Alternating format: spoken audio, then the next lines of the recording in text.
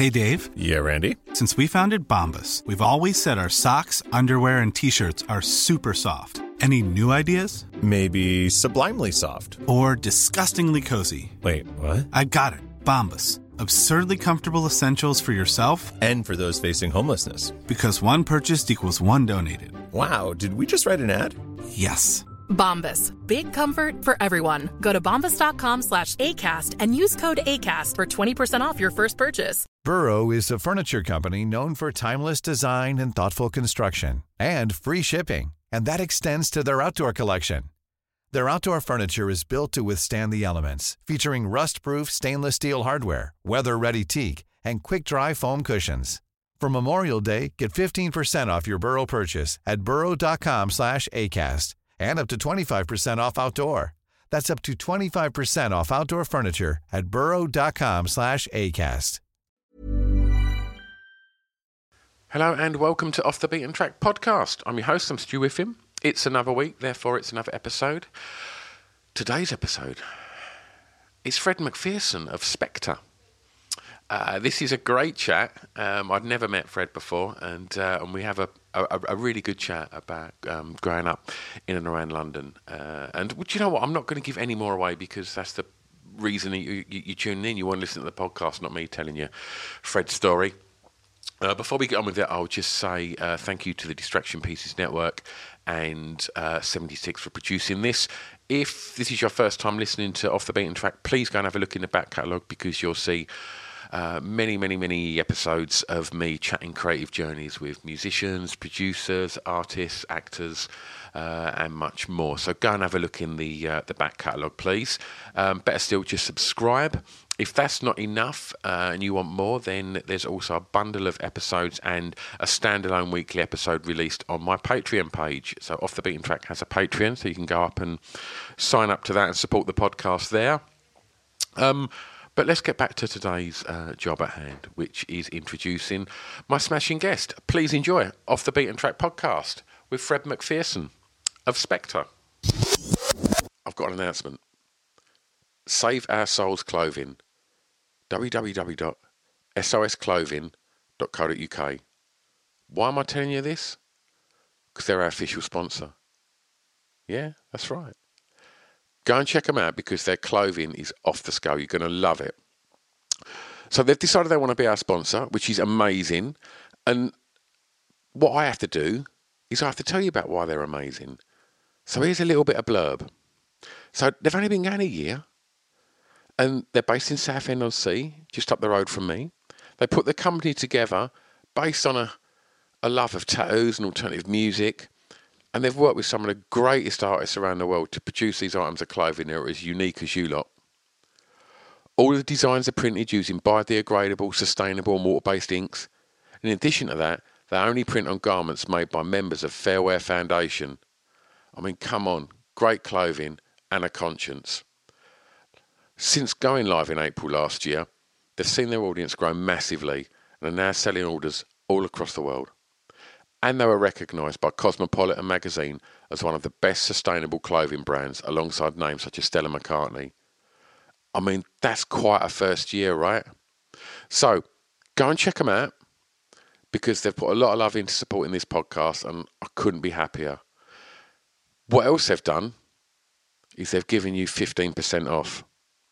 So if you head over to www.sosclothing.co.uk, do a bit of shopping, see what you like, throw it in the basket, and then on the way out, put in the discount code BEAT15, BEAT15, and that'll save you 15% off. Amazing, right? www.sosclothing.co.uk, official sponsors of Off the Beaten Track podcast. Let's get back to that podcast.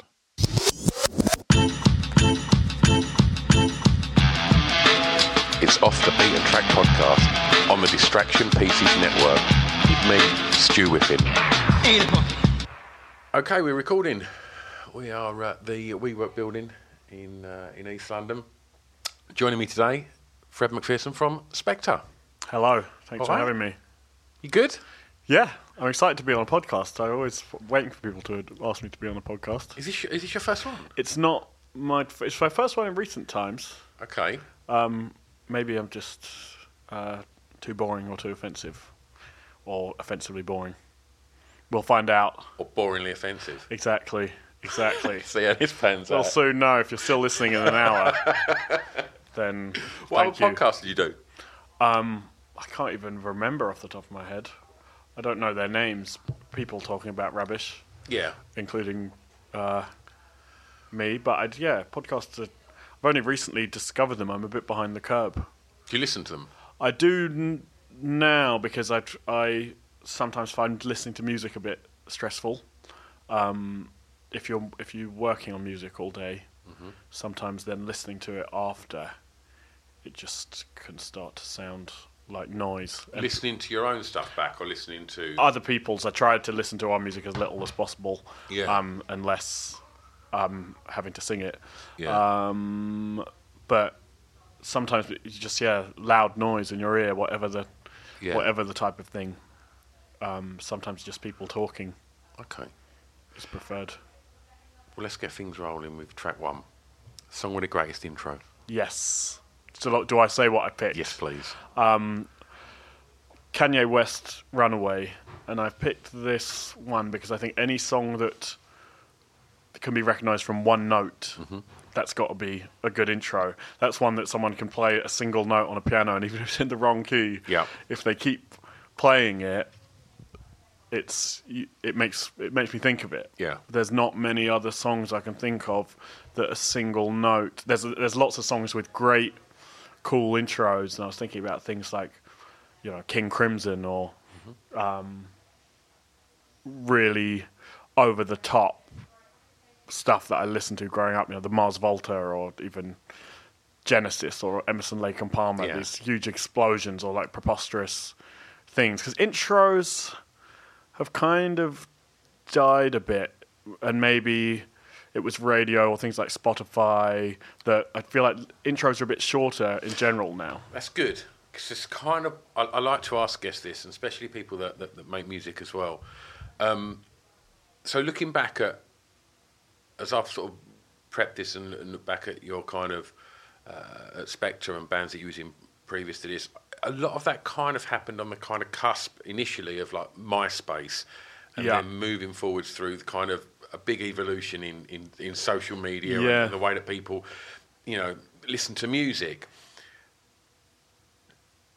What considerations do you have when you're writing an intro, and has it changed over the years? It's definitely changed. I mean, in my first band, we weren't probably even sure what an intro was. Right. Definitely didn't know phrases like middle eight, and then we were annoyed that our songs didn't sound like other people's. Second band I was in, we definitely knew what an intro was and a verse. We didn't really know what a chorus was. And then with Spectre, it was me thinking I'd cracked the code. The code being very straightforward song structures that usually follow intro, verse, chorus, middle eight, solo if you're lucky, or it's someone's birthday, and then the final chorus, probably a double chorus depending on how long you're up to at that point. But I'd imagine, off the top of my head, most of our intros are either 8 bars, 16 bars.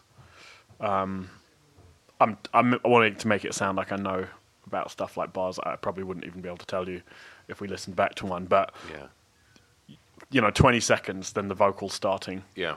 Or the vocal starting right away. But then a lot of my favourite music, it's all about how the song establishes itself.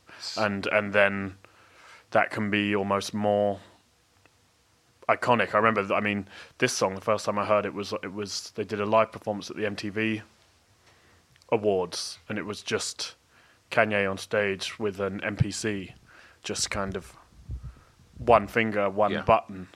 And I guess like we were saying, it doesn't have to be anything. You can sometimes have something very special with very little. The albums that really started hitting me at a certain age, stuff like the Strokes, Is This It? Yeah. It all just the way it comes in, the first verse, the the just like bing, bing, bing, bing, bing, bing, bing. I don't know if I'm allowed to sing it. Probably not allowed to have versions of the songs on here. Probably for the best, but sometimes you can remember the intro more than any other bit, and also it's the first bit you hear. So people talk about where I was when I first heard this. It's also your expectations for what a song will be or could be. The first time you hear an intro is the last time you won't know how that song goes, and is almost the only point where, a bit like at the beginning of a film or the beginning of a book, your imagination is running wild. That it could go anywhere. Yeah. That's a very long answer to a short question, but It's a good answer.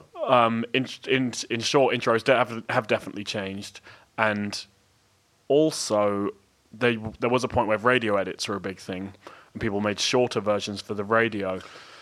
Now we've got Spotify, and people want all the plays on one version of the song. You're less likely to have a radio edit out there because they don't want their hit song split into two by half the people listening to the radio edit and half the people listening to the main song. And I feel like, especially because people are hyper aware of getting their songs playlisted on Spotify, I think people are definitely thinking, okay, well, we want the vocal to come in within the first 15 seconds, or maybe even the chorus within the first minute or 30 seconers. Did you have similar considerations in regards to sort of radio players when Spectre sort of started? Not radio play per se, because I was never a massive listener to the radio, but there's always bywords for whatever are the most important media, should I say, and platforms at any given point. So then it was, people talking about Radio 1, for example. Now it's people talking about Spotify and Apple Music, and radio is very second to those. And I'm sure in the future it might be something else. So it's not that for me any of those individual ways of hearing music are super important, but I was, when we started this band, I was trying to, engage with the alchemy of pop music. Sure. And it was one of those things that for a second I thought I had the magic beans or whatever in my hand. So I was like, have you cracked the this code? is it. Well, I think you crack the code and then you realize that that's not your 10,000th hour. Yeah. That's then your first hour. Yeah. So once I got to the point where I could structure a song, knew what a key was, knew vaguely what key I could sing in, and lyrics that could be fitted to a melody, I realize now that's not the end of the path. Yeah. That's day one at the office. Yeah. That's your internship. Sure. But I definitely subscribe to the idea that pop, whatever that means to anyone, it's about simplifying, but simplifying doesn't necessarily mean dumbing down. Yeah. And a quote I always say about songwriting, which is my favorite quote about it, is Rivers Cuomo from Weezer said, "Songwriting's a lot easier than you think it is, and that's what makes it so hard." Yeah. And that perfectly sums it up, really. But yeah, intros, they seem to be getting shorter and shorter, and I'm sure it'll go the other way at some point, and hopefully they'll start getting longer and longer again. Okay. Track 2, Fred. The first song you remember hearing that had an emotional impact on you? Yes. This is Michael Nyman, Chasing Sheep is Best Left to Shepherds, from the Draftsman's Contract soundtrack, a film I've never seen that I think involves lots of sex, which is ironic because I'd probably first heard this song when I was 4 or something. I definitely wasn't watching a film with loads of sex. My parents had from my memory, they had 2 cassette tapes in our car. One was this soundtrack, and the other one was a kind of synth pop compilation called Club for Heroes. That's worth looking up. I think the compilation exists on Spotify and stuff, and that had Ultravox Vienna, Spandau Ballet. Would have been the soundtrack to the Club for Heroes, Steve Strange's club from. Oh, that must have been what it was, right? And it was basically all the hits from that era. And my parents would just alternate these two tapes. Yeah. So the first bands I heard were all those new wavy synth bands, and then, or alternatively, this very illustrious orchestral, bit of music that's been used in lots of things since. But I remembered at the time, it's a very well-written piece of music that if you haven't heard it, or if you have heard it, hits in a certain way. And speaking of intros, it kind of all blasts in at the same time with the very famous motif. I would not want to sound too pretentious. Yeah. And I think I was a bit...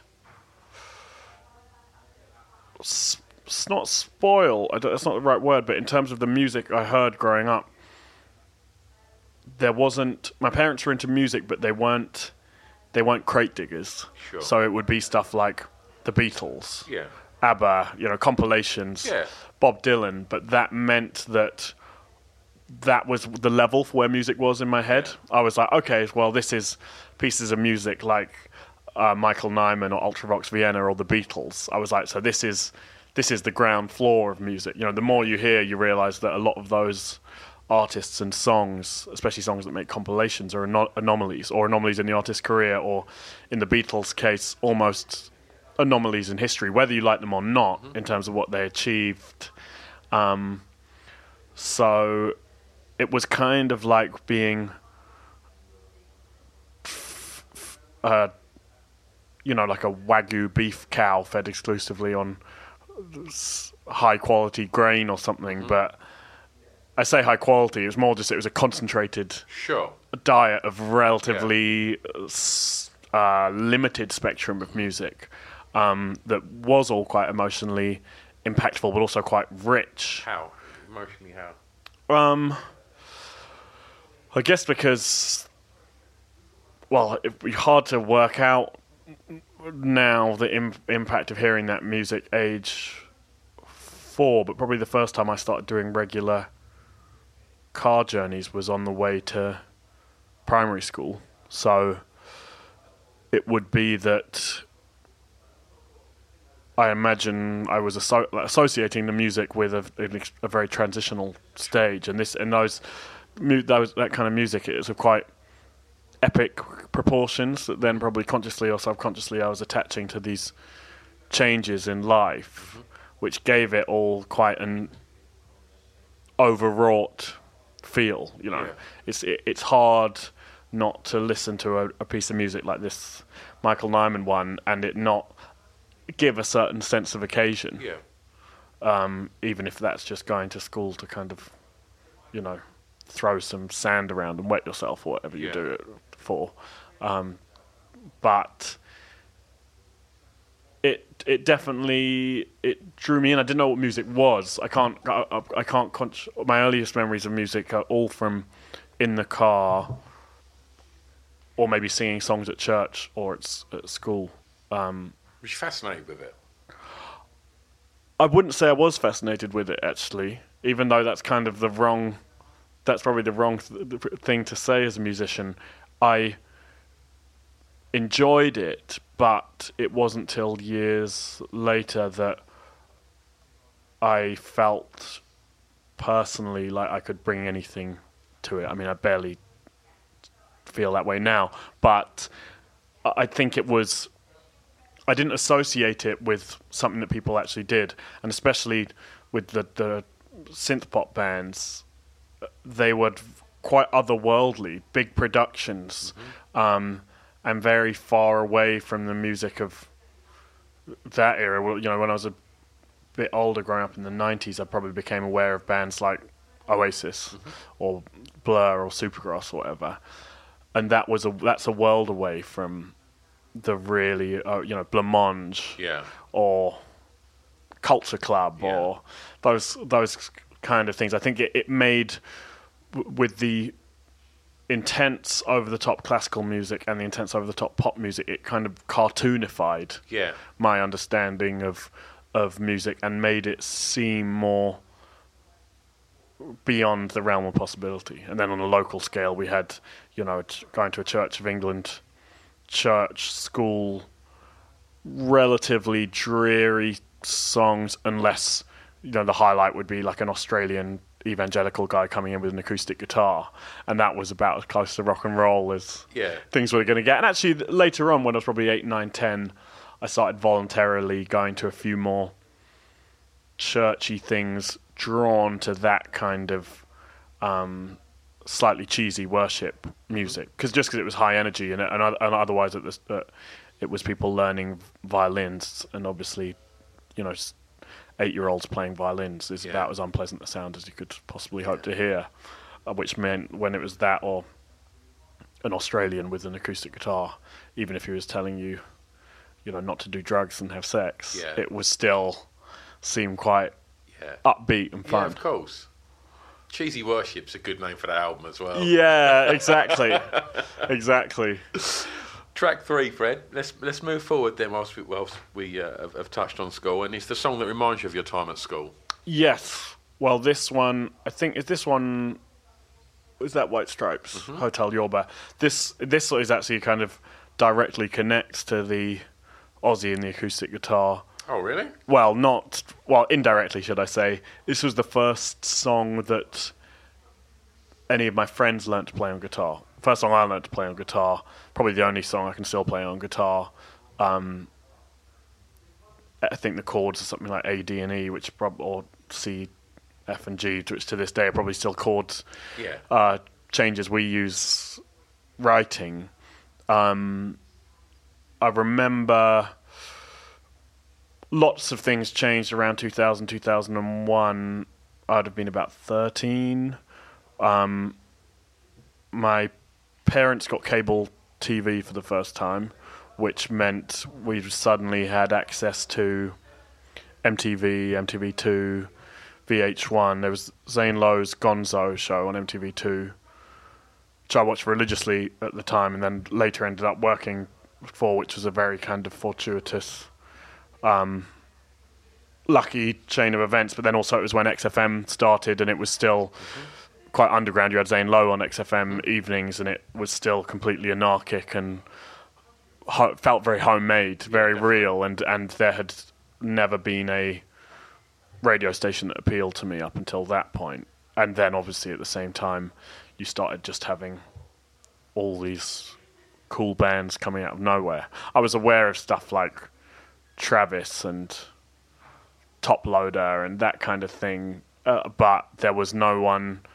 I'd been slightly too young for Oasis or Pulp, but this was the time where all these bands just came out simultaneously, and the White Blood Cells, that White Stripes album, was the first one I knew of theirs. Obviously they had two that came out before, but this must have been 2001, and that song, even though it's not one of my favourite songs, actually I never listened to it now. Same as the first couple of Strokes albums, it's a bit too. I find it too raw to listen to because I listened to it so much then that it feels like it occupies a place in the past. And even when bands like the Strokes play and friends say, "Oh, let's go and watch," it always feels never feels quite right, because so many of those experiences growing up are so soundtracked by those moments that they feel completely synonymous. To listen to the music's almost like going back, time travel or something. And as for Hotel Yorba, it was first song that my first band learned to play, the only song we could play for a while, and all our early songs were just trying to do songs like that using the same chords. I remember even going out busking with the two guys who we'd made the first band with near like the Natural History Museum, and playing probably a horrendous version of Hotel Yorba repeatedly to very little success on the coin front. I think even people didn't even feel sorry for us, because they're just like, who are these ugly teenagers massacring a song that wasn't even a hit necessarily. But that, Jack White was a very interesting character. Again, so not someone I listen to much now, but they were a great entry point to a lot of things because you'd go to their gigs and they're doing blues covers and all sorts, and through them found music like Billy Childish and kind of much more raw, punky stuff. And it was that, you know, buying copies of NME religiously and buying albums of, well, and repeatedly buying albums of pretty much anyone that was on the cover, and then being relatively consistently disappointed by the quality. But that was, again, the era, well, not the era, it was the long era, the last bit of the time where you were buying albums to find out what artists sounded like, really, or even buying singles. And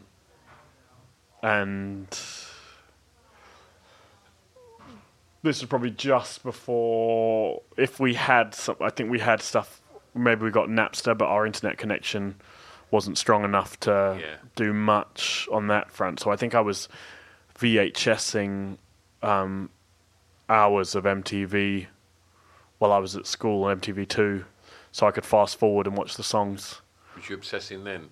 That's when I started to obsess, yeah. It was the first few Strokes and White Stripes videos, like the Lego one, you know, Fell in Love with a Girl, and Strokes, Someday, Is This It? They did that MTV performance last night, all those early videos.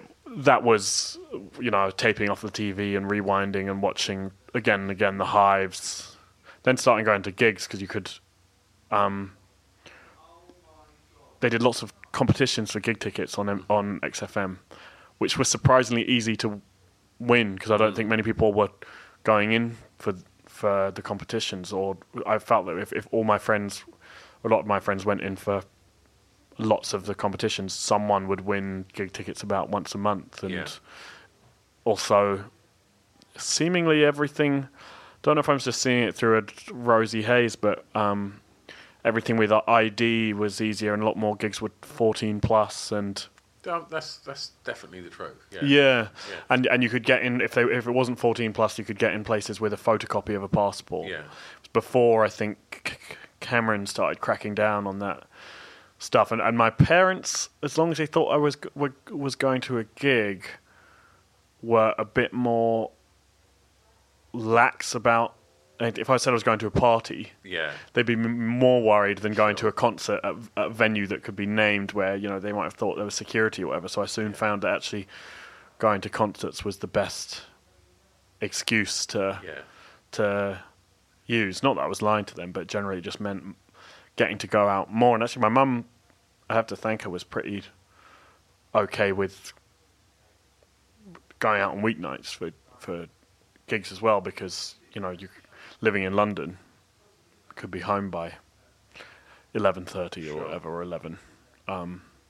Looking back, because I think growing up I thought she was strict, but actually looking back, there was only one which connects to this that I said at the time I would never forgive her for, and I haven't forgiven her, is I think it was Reading 2002, where it was a bill that had the Strokes, White Stripes on the same day.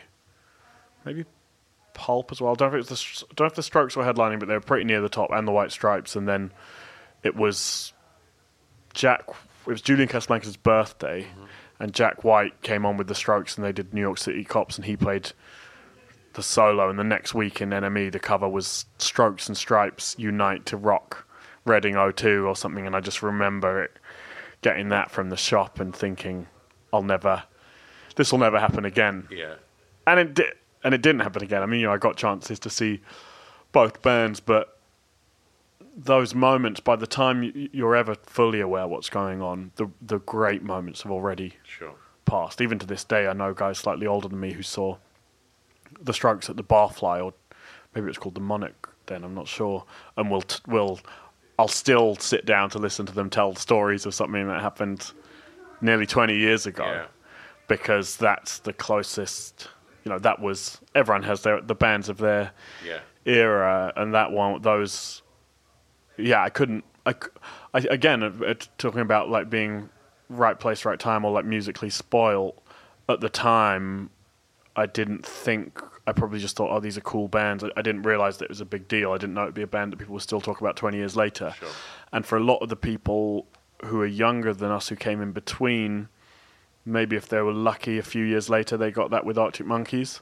But for the generation younger than them, if you like band music, you know, you wouldn't have necessarily had grown up with an iconic artist until maybe the 1975 or something, and that was over a good 5 years, 6, maybe 10 years later, you know. Yeah, totally agree.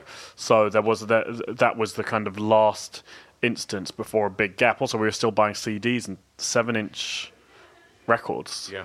And that was, you could still buy into the culture. I feel in some ways I'm happy for kids now because you can get it all for free. But if you've saved up your pocket money and if you want to spend a tenner on something, what do you get? Like, what do you, maybe a gig ticket if you're lucky, like some 80 quid O2 thing, because all the medium-sized venues in London or across the UK are closed down. You're unlikely you're going to be buying a CD, and if you are, where are you going to play it? There's value in that journey to go and get in your record or your CD that you probably don't get from Spotify. But, you know, I always, whenever these kind of conversations come up, I know I'm teetering on being that nostalgic. Old bastard, yeah. Do you know what I mean? And it's like, you know, I've seen people ranting about the Reading and Leeds lineup today, and which I believe you're playing. Yes, yeah. They weren't ranting or raving about Spectre playing. It was and I just thought to myself, I was looking at the people that were ranting about it, and they're all about my age, and I thought, you got no place being there anyway. You're 46. What are you doing? And it's like, but then I looked at two of the headliners, and I just thought, well, Rage Against the Machine are in their 50s. Yeah. And I thought, I think Liam Gallagher's a couple of years older than me. But I just, I struggle to just keep my mouth shut when I see people complaining about music festivals. I think, A, just don't go. Yeah. Or B, go to another one. There's fucking hundreds. Yeah. Like, don't let it spoil your day. Hello, I've interrupted the podcast again, haven't I? Sorry, it won't take a sec. All I want to say is, the songs that we're talking about in this podcast, if we can't play them, it's just because of the regulations regarding playing licensed music and such. So, selling a little or a lot? Shopify helps you do your thing however you cha-ching. Shopify is the global commerce platform that helps you sell at every stage of your business. From the launch your online shop stage to the first real-life store stage, all the way to the did we just hit a million orders stage. Shopify is there to help you grow. Shopify helps you turn browsers into buyers with the internet's best converting checkout. 36% better on average compared to other leading commerce platforms. Because businesses that grow, grow with Shopify. Get a $1 per month trial period at shopify.com/work. Shopify.com/work. Burrow's furniture is built for the way you live. From ensuring easy assembly and disassembly to honoring highly requested new colors for their award-winning seating, they always have their customers in mind. Their modular seating is made out of durable materials to last and grow with you.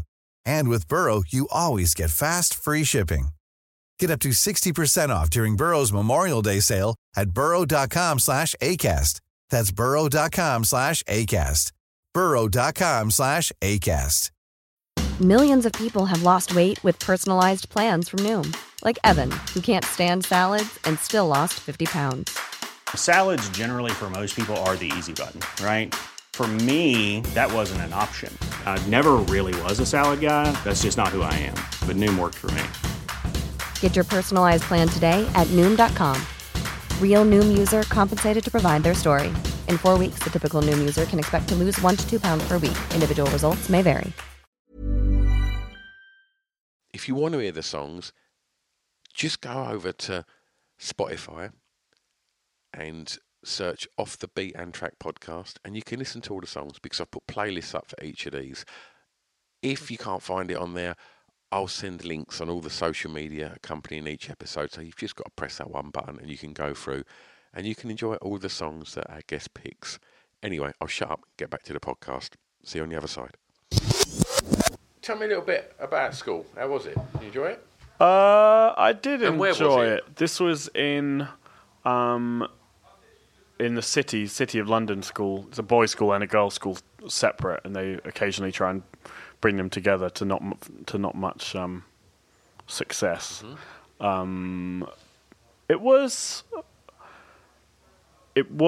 definitely not a bad time, and I had fun. It's the sort of school where they want to create certain types of people, and being right in the city in and amongst commerce and corporations and all that, and it's run by the Corporation of London. I think they have slightly different priorities probably but can't really complain. They did provide a lot of creative opportunities. Oh, really? And well, yeah. I mean, there was access to things like rooms that you could play that were more for, say, practicing piano or orchestral instruments, but that allowed our first band, Les Incompetents, that had 3 guys from our school and 3 guys we met at Camden School for Girls, which is a sixth form that also lets in boys, which made for quite a good cross-pollination of people. I say cross-pollination, we were all, white men, but just from slightly different backgrounds. But by age 15 or 16, we were going to gigs a lot, and Chris, who was the guitarist in Les Inc. and then later guitarist in Spectre for the first few years, once we'd started going to certain types of gigs, he got it into his head that we were going to play gigs. And to me, I remember the first time he said, we're going to play a gig, I was just like, no, that will never happen. We'll die before we play a gig. It's impossible. Why? I just didn't believe it was possible. Was you confident? I was confident in every other field. I wasn't confident that he was confident. He gave me a lot of confidence. He was precocious is maybe a better word, or arrogant, confident to a fault, confident in the way that probably only, privileged white teen men who go to, private school can be.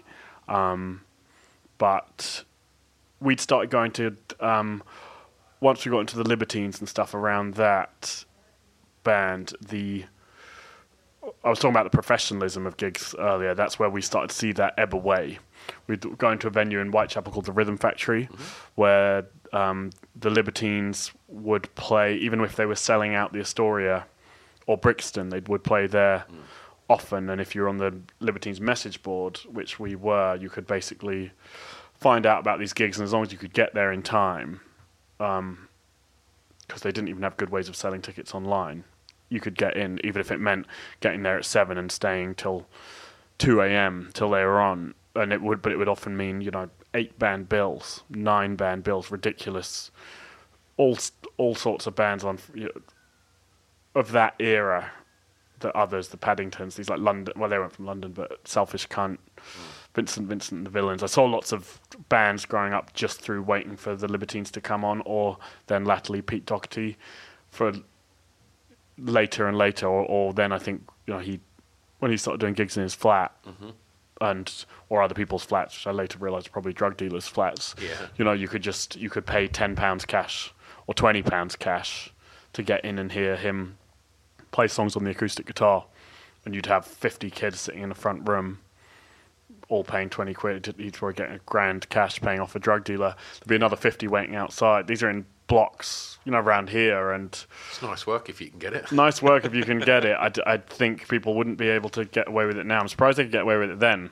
Again, that's what I said to my mum. I'm like, that's where I have to Your mum would still call you being at gigs at this point. Yeah, exactly. But I think she probably wasn't looking too closely. I don't think I was either. I really bought into the whole, hey, this is all just cool and chill, even when you're watching someone whose eyes aren't even pointing in the right direction, same direction, mangling through these songs with everyone singing along. Again, a bit of an Aussie with the acoustic guitar vibe.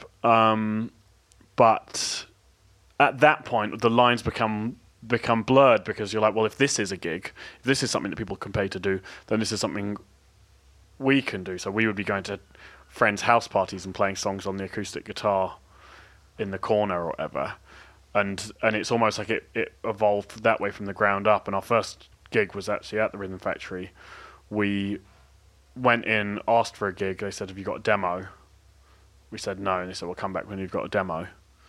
Still that era. Went away, had to borrow someone's...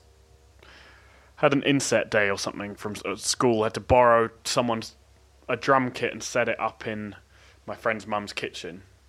It was up the road in Dalston, actually. And then get someone to come and record us on 4-track tape. Again, I'm sure sounded terrible because it was recorded on 4-track tape. The tape was actually...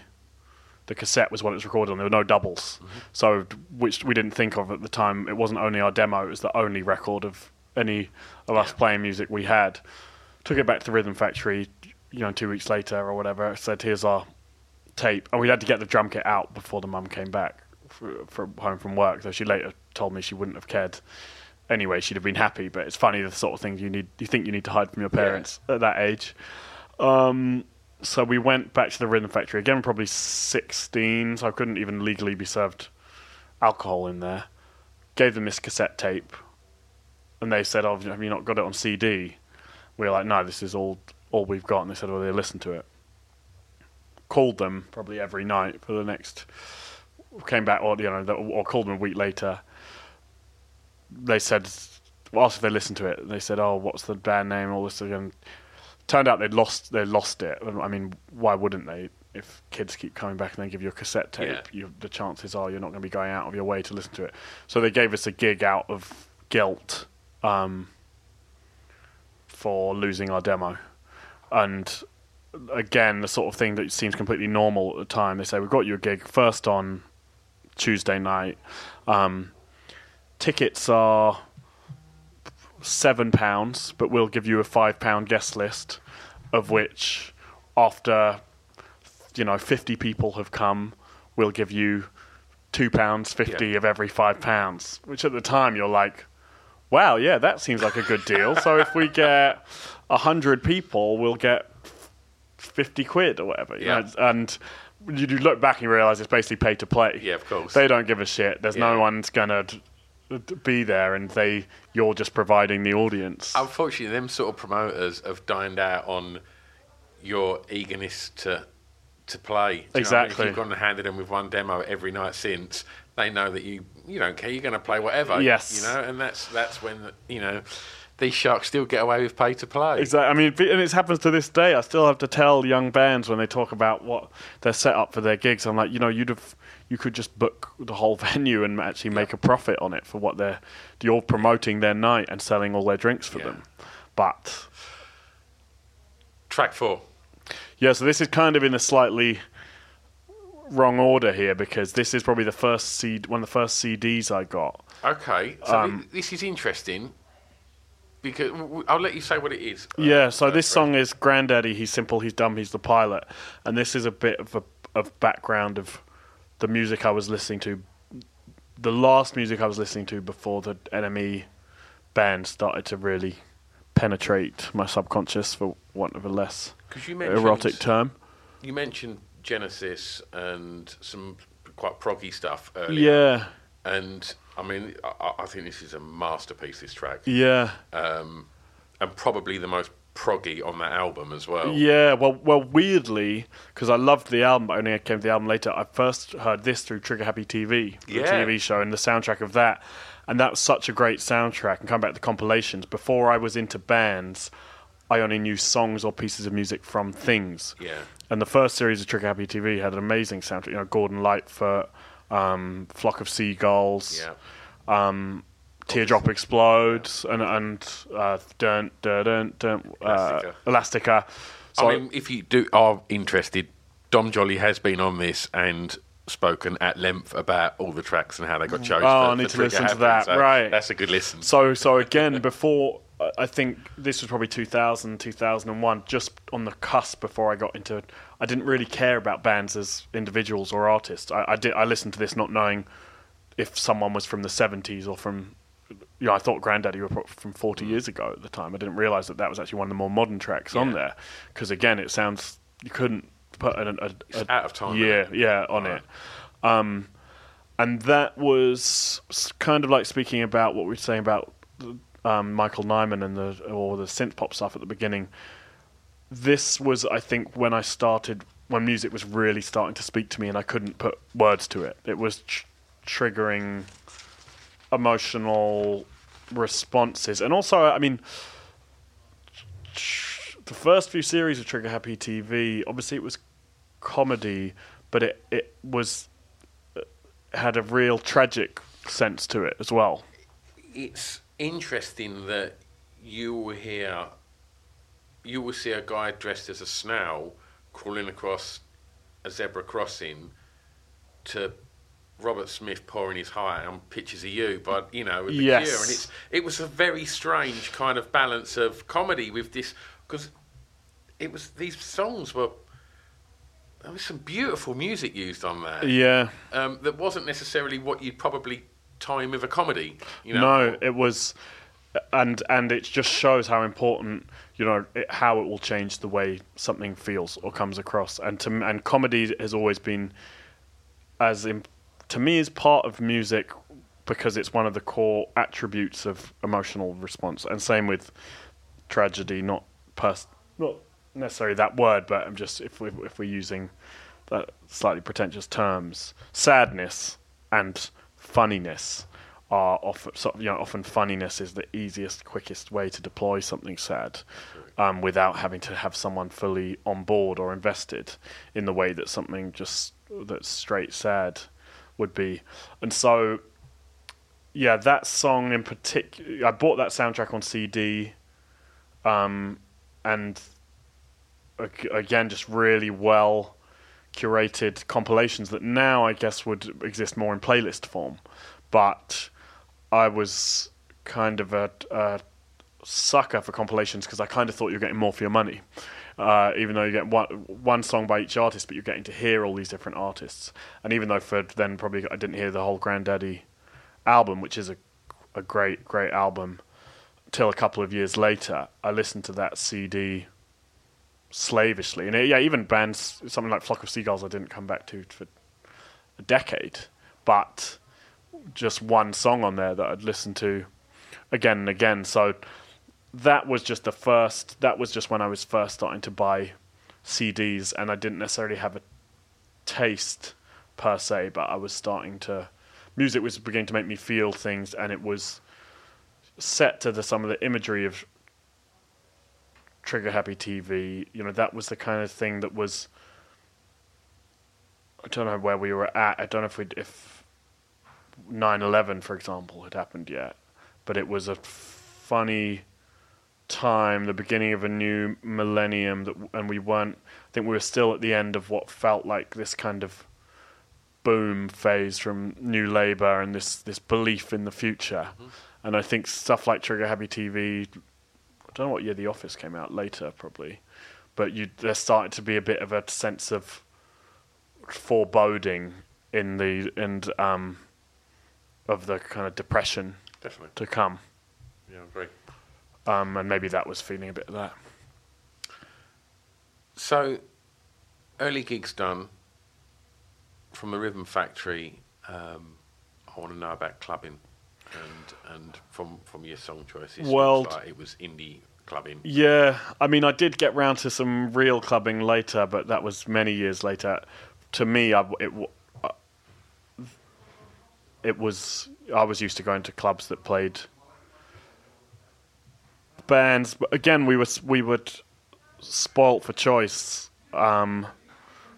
We had White Heat on a Monday in London, Trash on a Tuesday, Queens of Noise Club Night in Camden on a Friday, Frog, later Push on a Saturday with a live band every week that had, Razor Light, Block Party, Hope of the States, and Future had something like in their opening month. They had that a high quality band every week.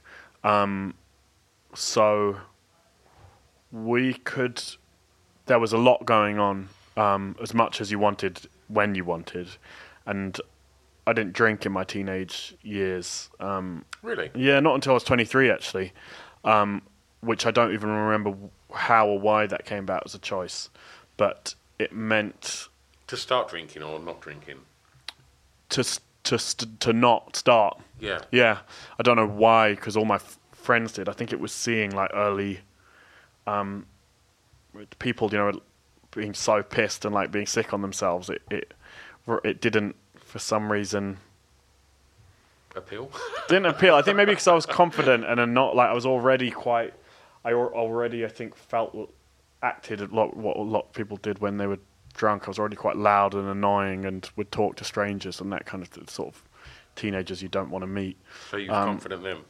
I was confident. I think I was confident from when I was 4 or 5. My mum's a very loud, funny person. My dad's not, but I think I got it from all her family are actors and worked in theatre and dancing and all that kind of thing. So I think there was just a bit of that in the DNA. Did you feel you had something to say?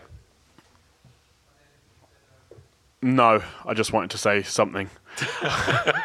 More the other way around. I didn't have anything to say. I wanted to be heard. Yeah. I wanted people to listen to me, but I think that was just obnoxiousness. I didn't have. I think I could be funny about stuff, but it wasn't. I didn't have a. I wasn't super politically aware. Sure. I wasn't super socially aware. I liked entertainment, and the idea of entertainment more than the idea of spreading a truth. Sure. And should we show off? Yes, that's a good way of putting it. Still a show off? Less so.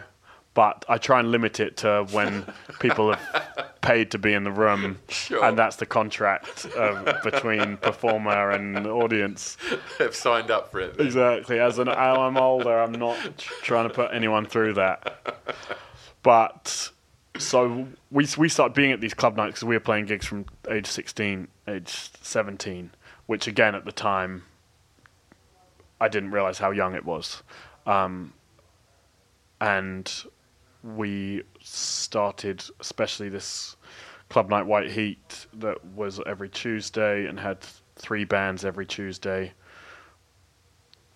which is crazy looking back to be able to find a good 2 or 3 bands every week, let alone ones that people are excited about, but also explains probably why we managed to get gigs at places like that, because they needed to fill the spaces, and again that was a way to get people down before the club night. So what we thought was this golden opportunity was as much a way for them to get a load of teenagers in the building, and girls, I guess, not that was probably, I don't know if that was on their mind, but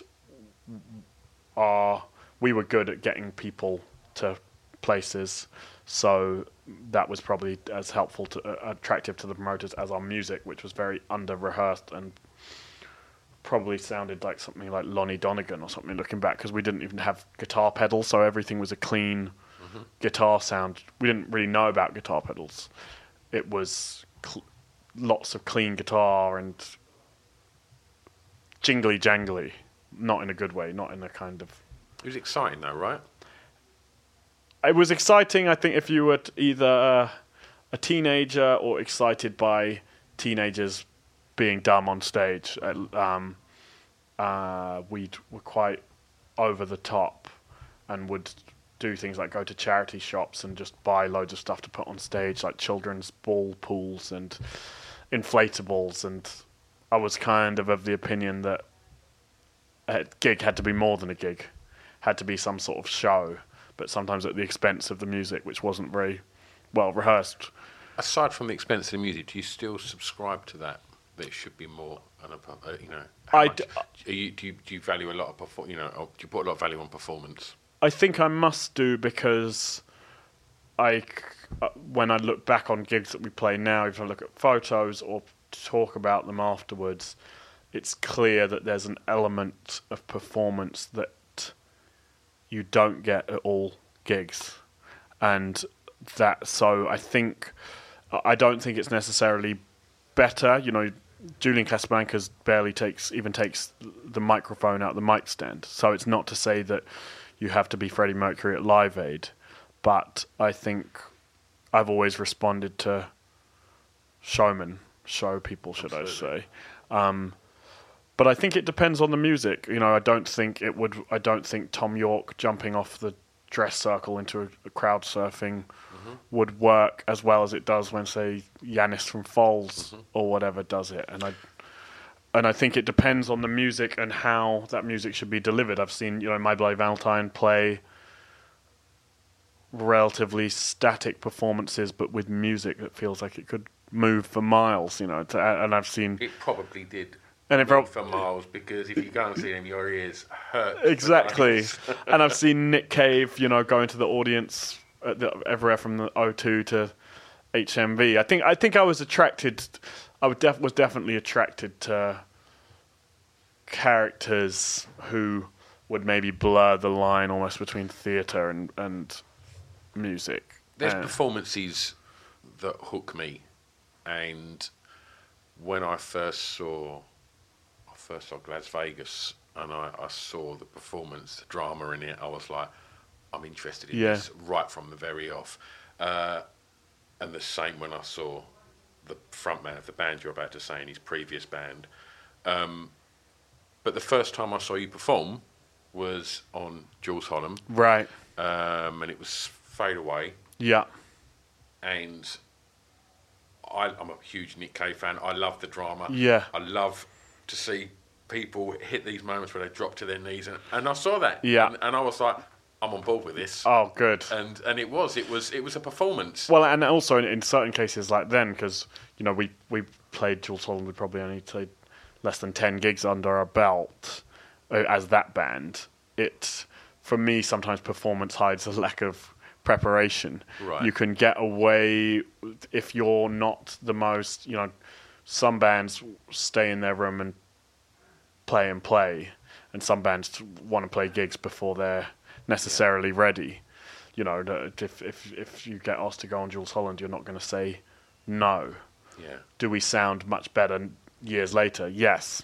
But, you know, that's just how it goes. It's quite exciting to capture that sense of excitement. But I think if I look behind me and see, if I'm forgetting a bit of a song or looking around and seeing someone not know what's going to happen, then you up the performance to cut. And that's always been, you know, our first band, we weren't even Les Incompetents, we weren't even sure of the song structures when we played. It was only when we came into the studio that we actually had to work out what they were. And that's not to say we were good at improvising and following each other.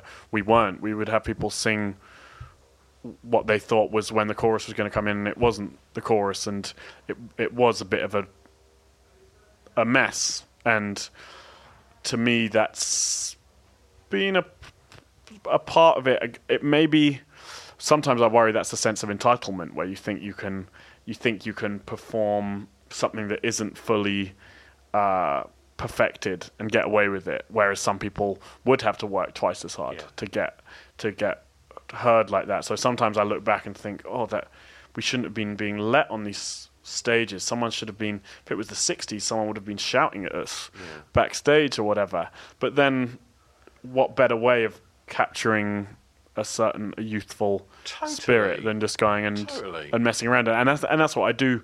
The reason I lament the loss of venues and clubs the most is I actually think it provided so many opportunities. This country has a huge history of entertainment, from high culture to light entertainment, probably even more so on the light entertainment spectrum, from the history of, you know, the influence we've had on pop music to, you know, the working men's clubs. You know, hearing someone like Gary Barlow's Desert Island Discs talking about coming through, having to learn songs, having to tape songs off the radio to learn them on keyboard so he can play them at the working men's clubs that night, between, you know, Jim Davidson and some other like racist comedians coming on. That to me is a huge part of British culture, not the racist comedians, but they're of that lineage. You know, Blackpool the entertainment, and sometimes that would mean subpar quality just because it used to have to happen en masse. We'd probably even going back to the medieval times and before that. And I often say that I think it maybe made more sense before entertainers started becoming rich and famous, that they were actually the lowest in society rather than the highest, and that you'd have, court jesters and lute players being bottled and have vegetables thrown at them because they were there to entertain, or music was a form of communication and catharsis, but it wasn't something to be put on a pedestal. And I think at its best, and again it goes back to the church thing, or even musicians who play just to play, whether that be orchestrally or certain jazz stuff where it's not so much about the audience but more the playing. I think it is a great catharsis if people come to watch. Great, but it's also, I would say to young people who are ever interested in doing it, if you get a chance to do it, just doing it for the sake of doing it is as good a reason as you could ever need, whether that's making songs or just shouting through a microphone for 10 seconds or 10 minutes or 10 hours. I feel like everyone should get a chance to do that. And we should mention that one of the best bits of shouting through a microphone is your song choice. Yes, this is the Walkman, the Rat, and as far as catharsis in music, especially broadly under the indie music umbrella goes, this is about as good as it gets for me. I don't think this song has been bettered in terms of the message it manages to get it across, in both the simplicity of its message and the energy behind that. And I know for a fact that a lot of indie artists and songwriters of a certain generation all feel the same way. I know, people like Alex Turner or whatever. The people who, this song is like its own. The Walkmen are a cult band, but this song has its own cult. I think most people who've heard it and like that kind of music appreciate that even with the bands that were far bigger than them, everything from Strokes to Kings of Leon to White Stripes, whatever, no one quite boiled it down to a few minutes quite like this.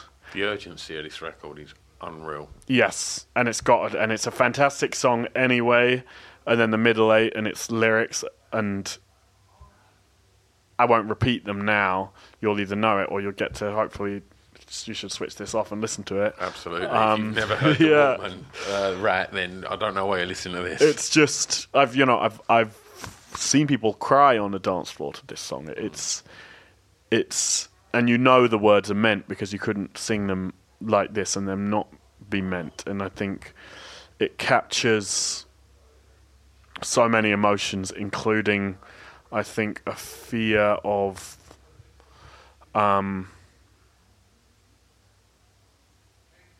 missed opportunity. I interviewed the Walkmen once when I worked at MTV2, and I said to them, I don't know, why is this song not the biggest song of all time? And I think they were playing the Scala or something on what would have been their 4th or 5th album, and they didn't look like they were happy to be asked that question. They were saying, I think they'd just come off of a tour of playing in Europe where they said they got to certain venues and found out they were playing in restaurants or whatever. And this, and obviously they'd been Jonathan Fierita before, who you mentioned, and if anything, and again, good. If you're listening and haven't read the book, Meet Me in the Bathroom, but are a fan of this music, you'll see that their first band, Jonathan Fierita, were extremely influential in that world. But this is a song, I haven't been to a friend's wedding where this song hasn't been played. And I think it's as much an anthem for our generation of indie fans, and the kind of tail end of it, or even the sense that it was over before it began, like so many great things that, despite all the stuff that came later, after 2001 to 2003, or 4. That was kind of about it for the real excitement, even though you'd have great bands or even bands going on to do so much better later, like the Killers and Kings of Leon, who were only just starting out around that time.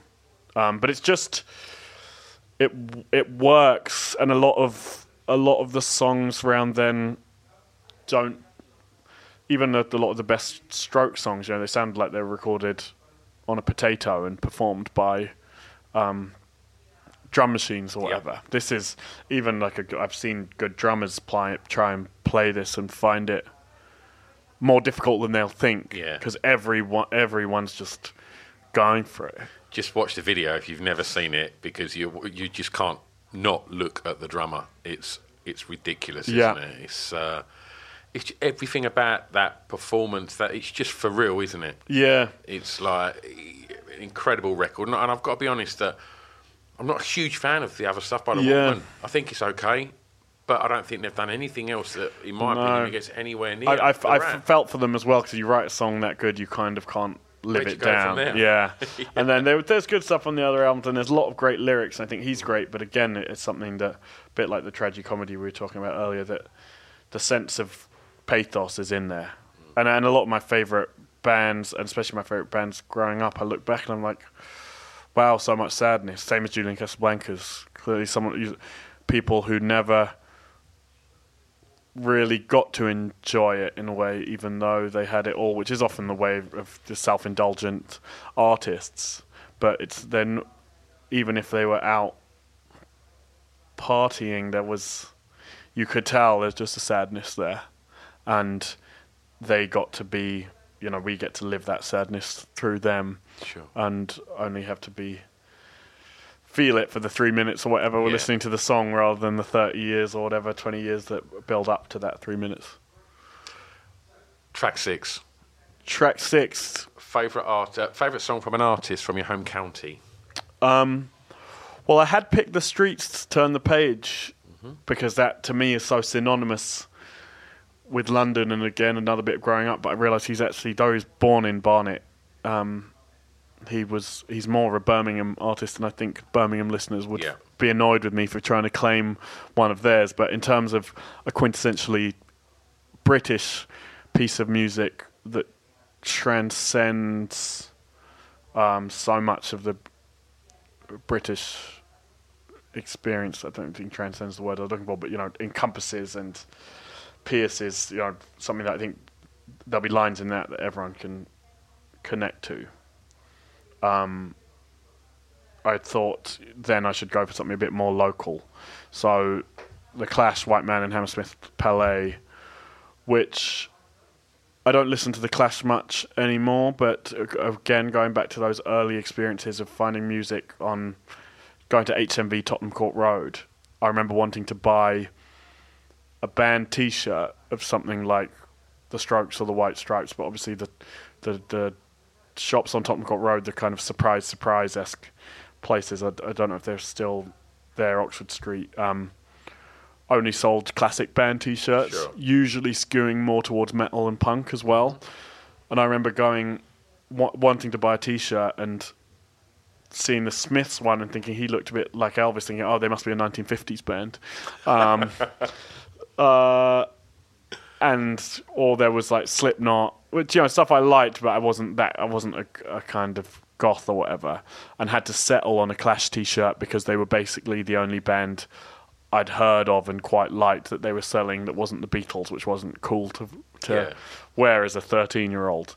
And I remember I got the compilation, I think it's called The Story of the Clash, that was just a random double CD compilation, but White Man Hammersmith Palais struck me because it was the first song I'd seen the title that had a place near where I was from, because my family live in Earls Court and Hammersmith's just down the road. So I was like, oh wow, this one's a bit of me, and I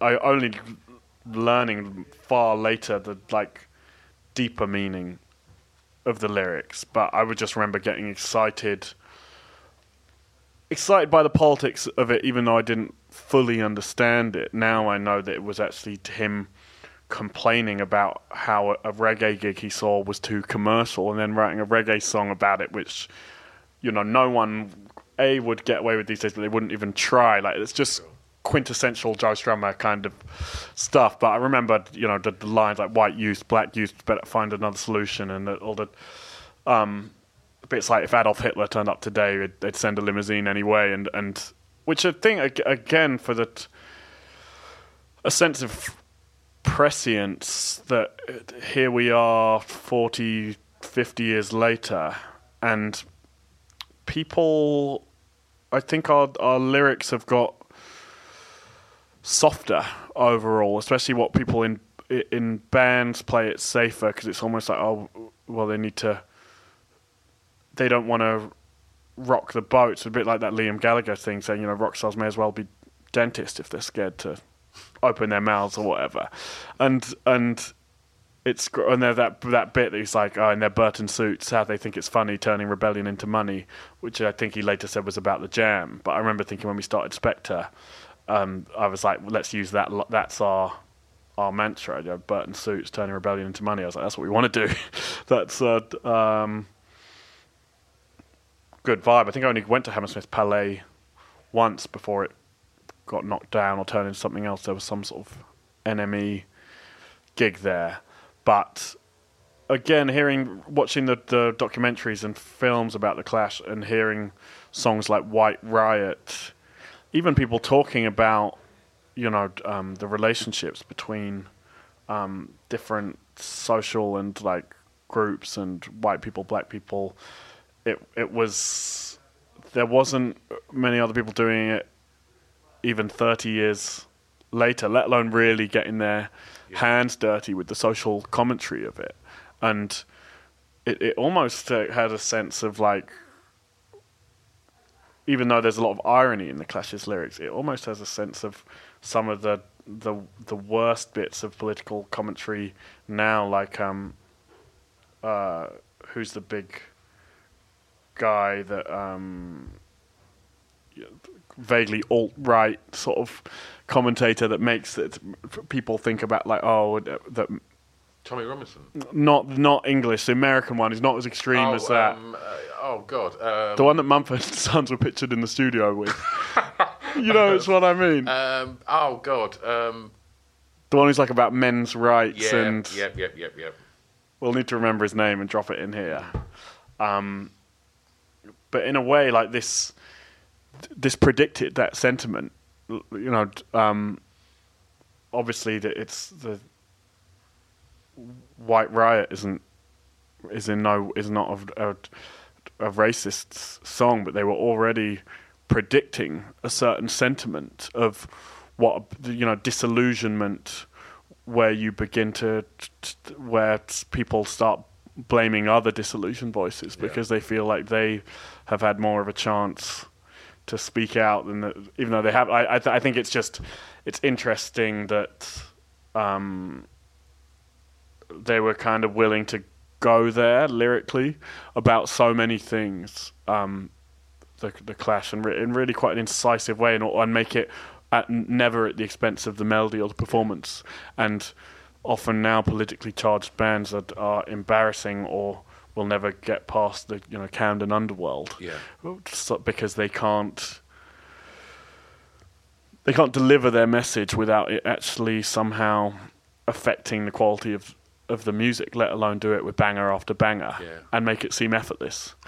And though sometimes I latterly can find Joe Strummer a bit of an annoying character at points, the four of them together definitely had a certain magic that when it comes to London and a London, not just a message, but using the people and places of London as amazing scenery for the music.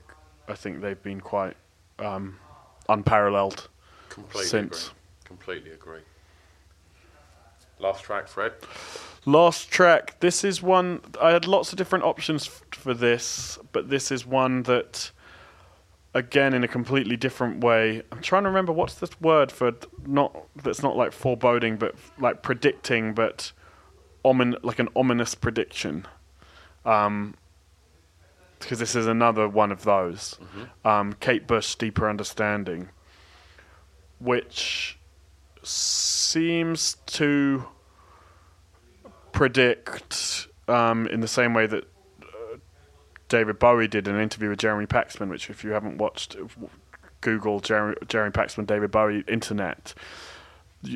It was interesting. It's interesting to me that it was generally artists, especially the clever, deep thinking artists, who actually predicted the impact that the internet and computers would have when so many people, as Paxman said in this interview, the internet's just a tool, isn't it? It's just something we're going to use. They didn't appreciate how all-encompassing it would be. And this song, if you haven't heard it, it's not unknown because it's obviously Kate Bush, but it's one of her slightly lesser known songs. Is about someone buying a computer program from an advert in a magazine, basically falling in love with a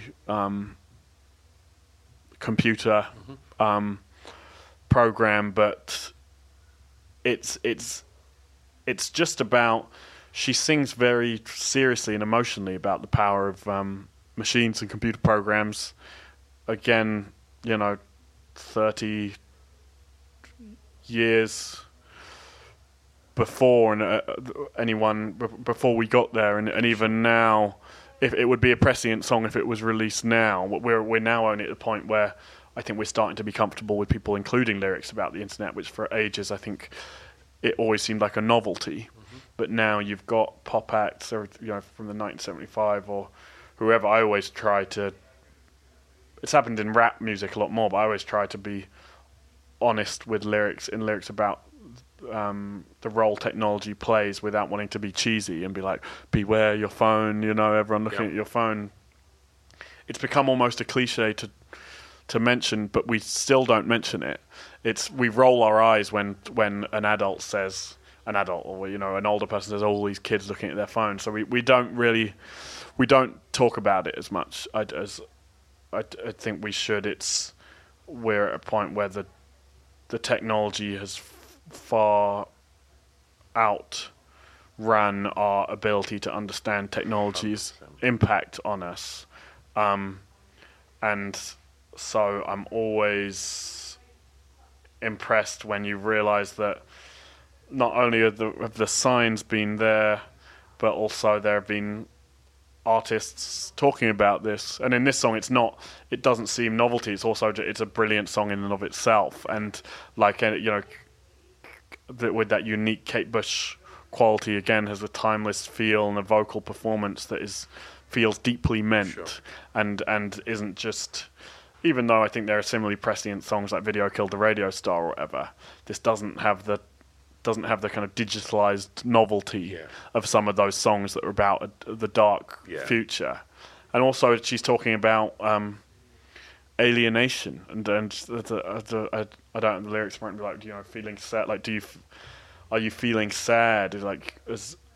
And using this outlet of technology to feel connection, to feel emotional connection, which we've all become increasingly reliant on, to the extent that, if someone phones me, I tend to not pick it up and text back, because the idea of a phone conversation seems almost intimate, when we could just speak all day without speaking or having to hear someone's voice. All very cliched things, but they certainly weren't cliched when Kate Bush was singing about them. And she's just one of those artists who, whether she's referencing Wuthering Heights or Hounds of Love or computer programs, her music's out of time. And again, someone who is an absolute, beyond, national treasure is such a cheesy phrase, but like someone that I don't know if they have to die before they're appreciated. I feel kind of a similar way about Nick Cave, but I feel like he gets gets a bit more of the adulation. I guess he's made many more albums, and maybe, I don't know if for her it's because she's female, she seemingly disappeared for a long time, but I feel like we're not yet. And I know the people who love her, as proven by that gig she did, those gigs she did at Hammersmith Apollo a few years back, and what people were willing to pay to get in the room. Her fans take her seriously, but I'm sure a time will come when her music is regarded as seriously as any of the, bands of the completely. And we touched on performance, and and Nick Cave performing, and iconic front people, and I mean, never question Kate Bush's performance. Exactly, and masterful. I think there's something to be said for the artists who know to keep their not to keep their performance on the stage, but know to say less off stage. Yeah. And maybe if Joe Strummer had been less vocal on stage, we would be able to keep our memories to just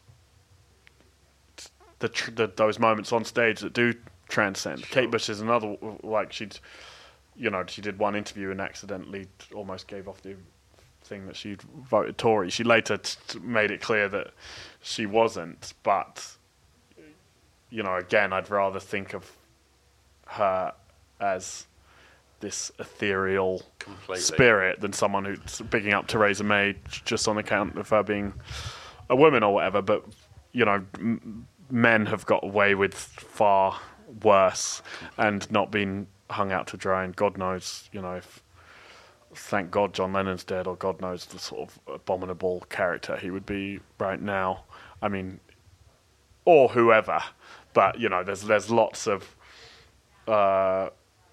look at Morrissey. It's someone who I'm still struggling with. Exactly. That I wouldn't even want to. I'm one more comment away from having a lot of laser surgery removed. Yeah, right. Well, there you go, and that will. I'm sure there'll be people of our generation who'll turn out that way as well. So you kind of, I still think we can enjoy all of. I was having a conversation about this with someone at Glastonbury about Morrissey and his lyrics and whether we can still enjoy them and whether the clues were there, then. National Front Disco. Exactly. Many years ago. But I think that's part of the. Not to say it's part of the artist's journey to turn into a cantankerous racist, but we have to appreciate that people change, some for the better, some for the worse, and some for the worse and then the better, and some for the better than the worse. Completely. So it's, to sign up to being a fan, and there's lots of stuff I'm a fan of that you have to go with the chair, and work doesn't. I don't really know where I'm going with this, but that's part of the life of being a fan. And when I'm thinking about music, it's generally not as a musician, but as a fan. Yeah. And that's it. That's part of it, and that's part of the aging process for yourself to realize that someone who was a certain way when you were 18 is a different way when you're 36, 48, 56, whatever. And it's the same as the people who you listen to your own music. You think, well, do you have a responsibility to them? We wrote a song. We had a song called "Born in the EU" that we only ever released as a demo. But around the time of the EU referendum, where I felt staunchly like a Remain voter. Not to say I wouldn't vote Remain now, but by the time we got to the point where it was finally done, I did think, well, looking back, I could have been part of the problem that demonized Leave voters as this, dumb mass of closed-minded people, and actually through coming at them from such a staunch point and not necessarily engaging in conversation might have be what helped embolden people of their opinions because they weren't being taken seriously. Not to say that some of them don't have very dumb reasons for voting the way they do, but then I probably have dumb reasons for voting for other things. You know, I thought free broadband's a good idea, I still do, but I don't know how we got there. But it's interesting that the life of a music fan, as anyone like yourself who has any artists or lyrics tattooed to them will know, and often I don't want to use the word fans, listeners of our music have got in touch asking if I'll write lyrics in my handwriting so they can get them tattooed, and I almost always refuse unless they're there in front of me, because I don't think it's just in case a you good become idea. a cantankerous old racist. Well, I'm sure I'll become a cantankerous old something. I'll definitely, the lyrics will stop being relevant to their lives. I mean, one guy has my face tattooed to his neck, and, you know, I think about him often as I fall asleep, and I hope his neck's okay. What's coming up for Spectre, Fred? We are going back to the conversation of physical versus digital. We're excited because over the last few years we've released 3 EPs, or what's coming up for 3 EPs, with the 12th song we're releasing in the next few months. Or probably around the time this comes out, actually. We're going to be putting those 3 EPs on a vinyl compilation, which is our first physical thing since our second album. And then we'll be going to record an album this summer. So we're trying to write it at the moment. But it's exciting to have a compilation. As a fan of compilations, and as a fan of bands that have had compilations, or at least released enough singles to have compilations of songs that aren't on albums, and there's which used to be more of a thing, especially with B-sides or non-album singles in the case of the Beatles or whatever. I'm excited that we can begin to have a body of work that honours fans' interests, that won't be as simple as album, but now, for those who want it, something that compiles music that was made out of the album format, and then shortly after that another album, and it will mean that anyone who's with us at that point, and it still seems like there's a new generation of people getting on board, because otherwise we'd have probably split up by now, but every time we kind of think we're about to, there's something good happens that keeps us going. Good. And a few people have said, "Oh, what's the secret of long-term, existing long-term as a band or artist?" And I always say, 1, don't split up, and 2, don't sexually assault anyone. And as long as you can do those, actually, we'd probably cut that. Any artist who can manage both of those 2 will have a career, you know. I mean, that's got to be the best way you can finish a podcast. If it's all right with you, Fred, I'll tag Spectre and everything when I put this out. Yeah, absolutely. And his website? Spectre.co.uk, but search us on anything, on Instagram, Twitter, it's just the one word, Facebook, so SPECTOR, and lots of new music coming. We'll be playing over the summer, Reading and Leeds, various other festivals, and then a full UK tour in October, November, so come to a gig if you fancy it. Wonderful. Thanks ever so much, Fred. Great. There you have it. Really, really fun chat, that. Fred was an absolute gentleman. And, please go and check out all the stuff that Fred spoke about. Go and listen to the tracks on the playlist on Spotify. Ensure if you're at the festivals this year, you go and check out Spectre. And just make sure next week you come back and check out the new episode. Have a lovely week. I'll see you next time. Bye-bye. Oh, yeah? Sorry. I've butted in yet again. I just want to quickly tell you about this magazine. It's called Pod Bible. Now, Pod Bible is the new essential guide to podcasts. It's put together alongside Spotify and Acast, and it's a one-stop shop to tell you all about the podcasts you maybe know about, but definitely about a load of the podcasts that you probably don't know about that we think you should know about. I mean, in the first edition, there's interviews with Adam Buxton, interviews with Craig Parkinson, there's features on Jade Adams, and there's just an abundance of information about so many exciting podcasts that are out there.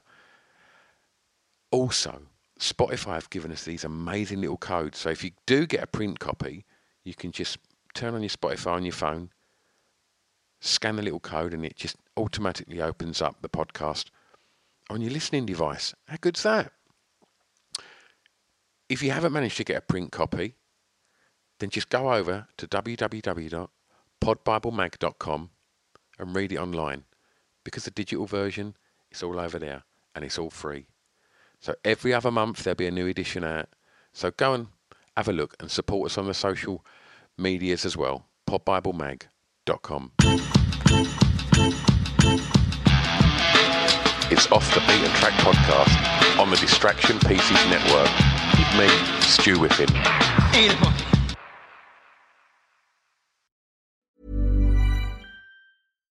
Here's a cool fact.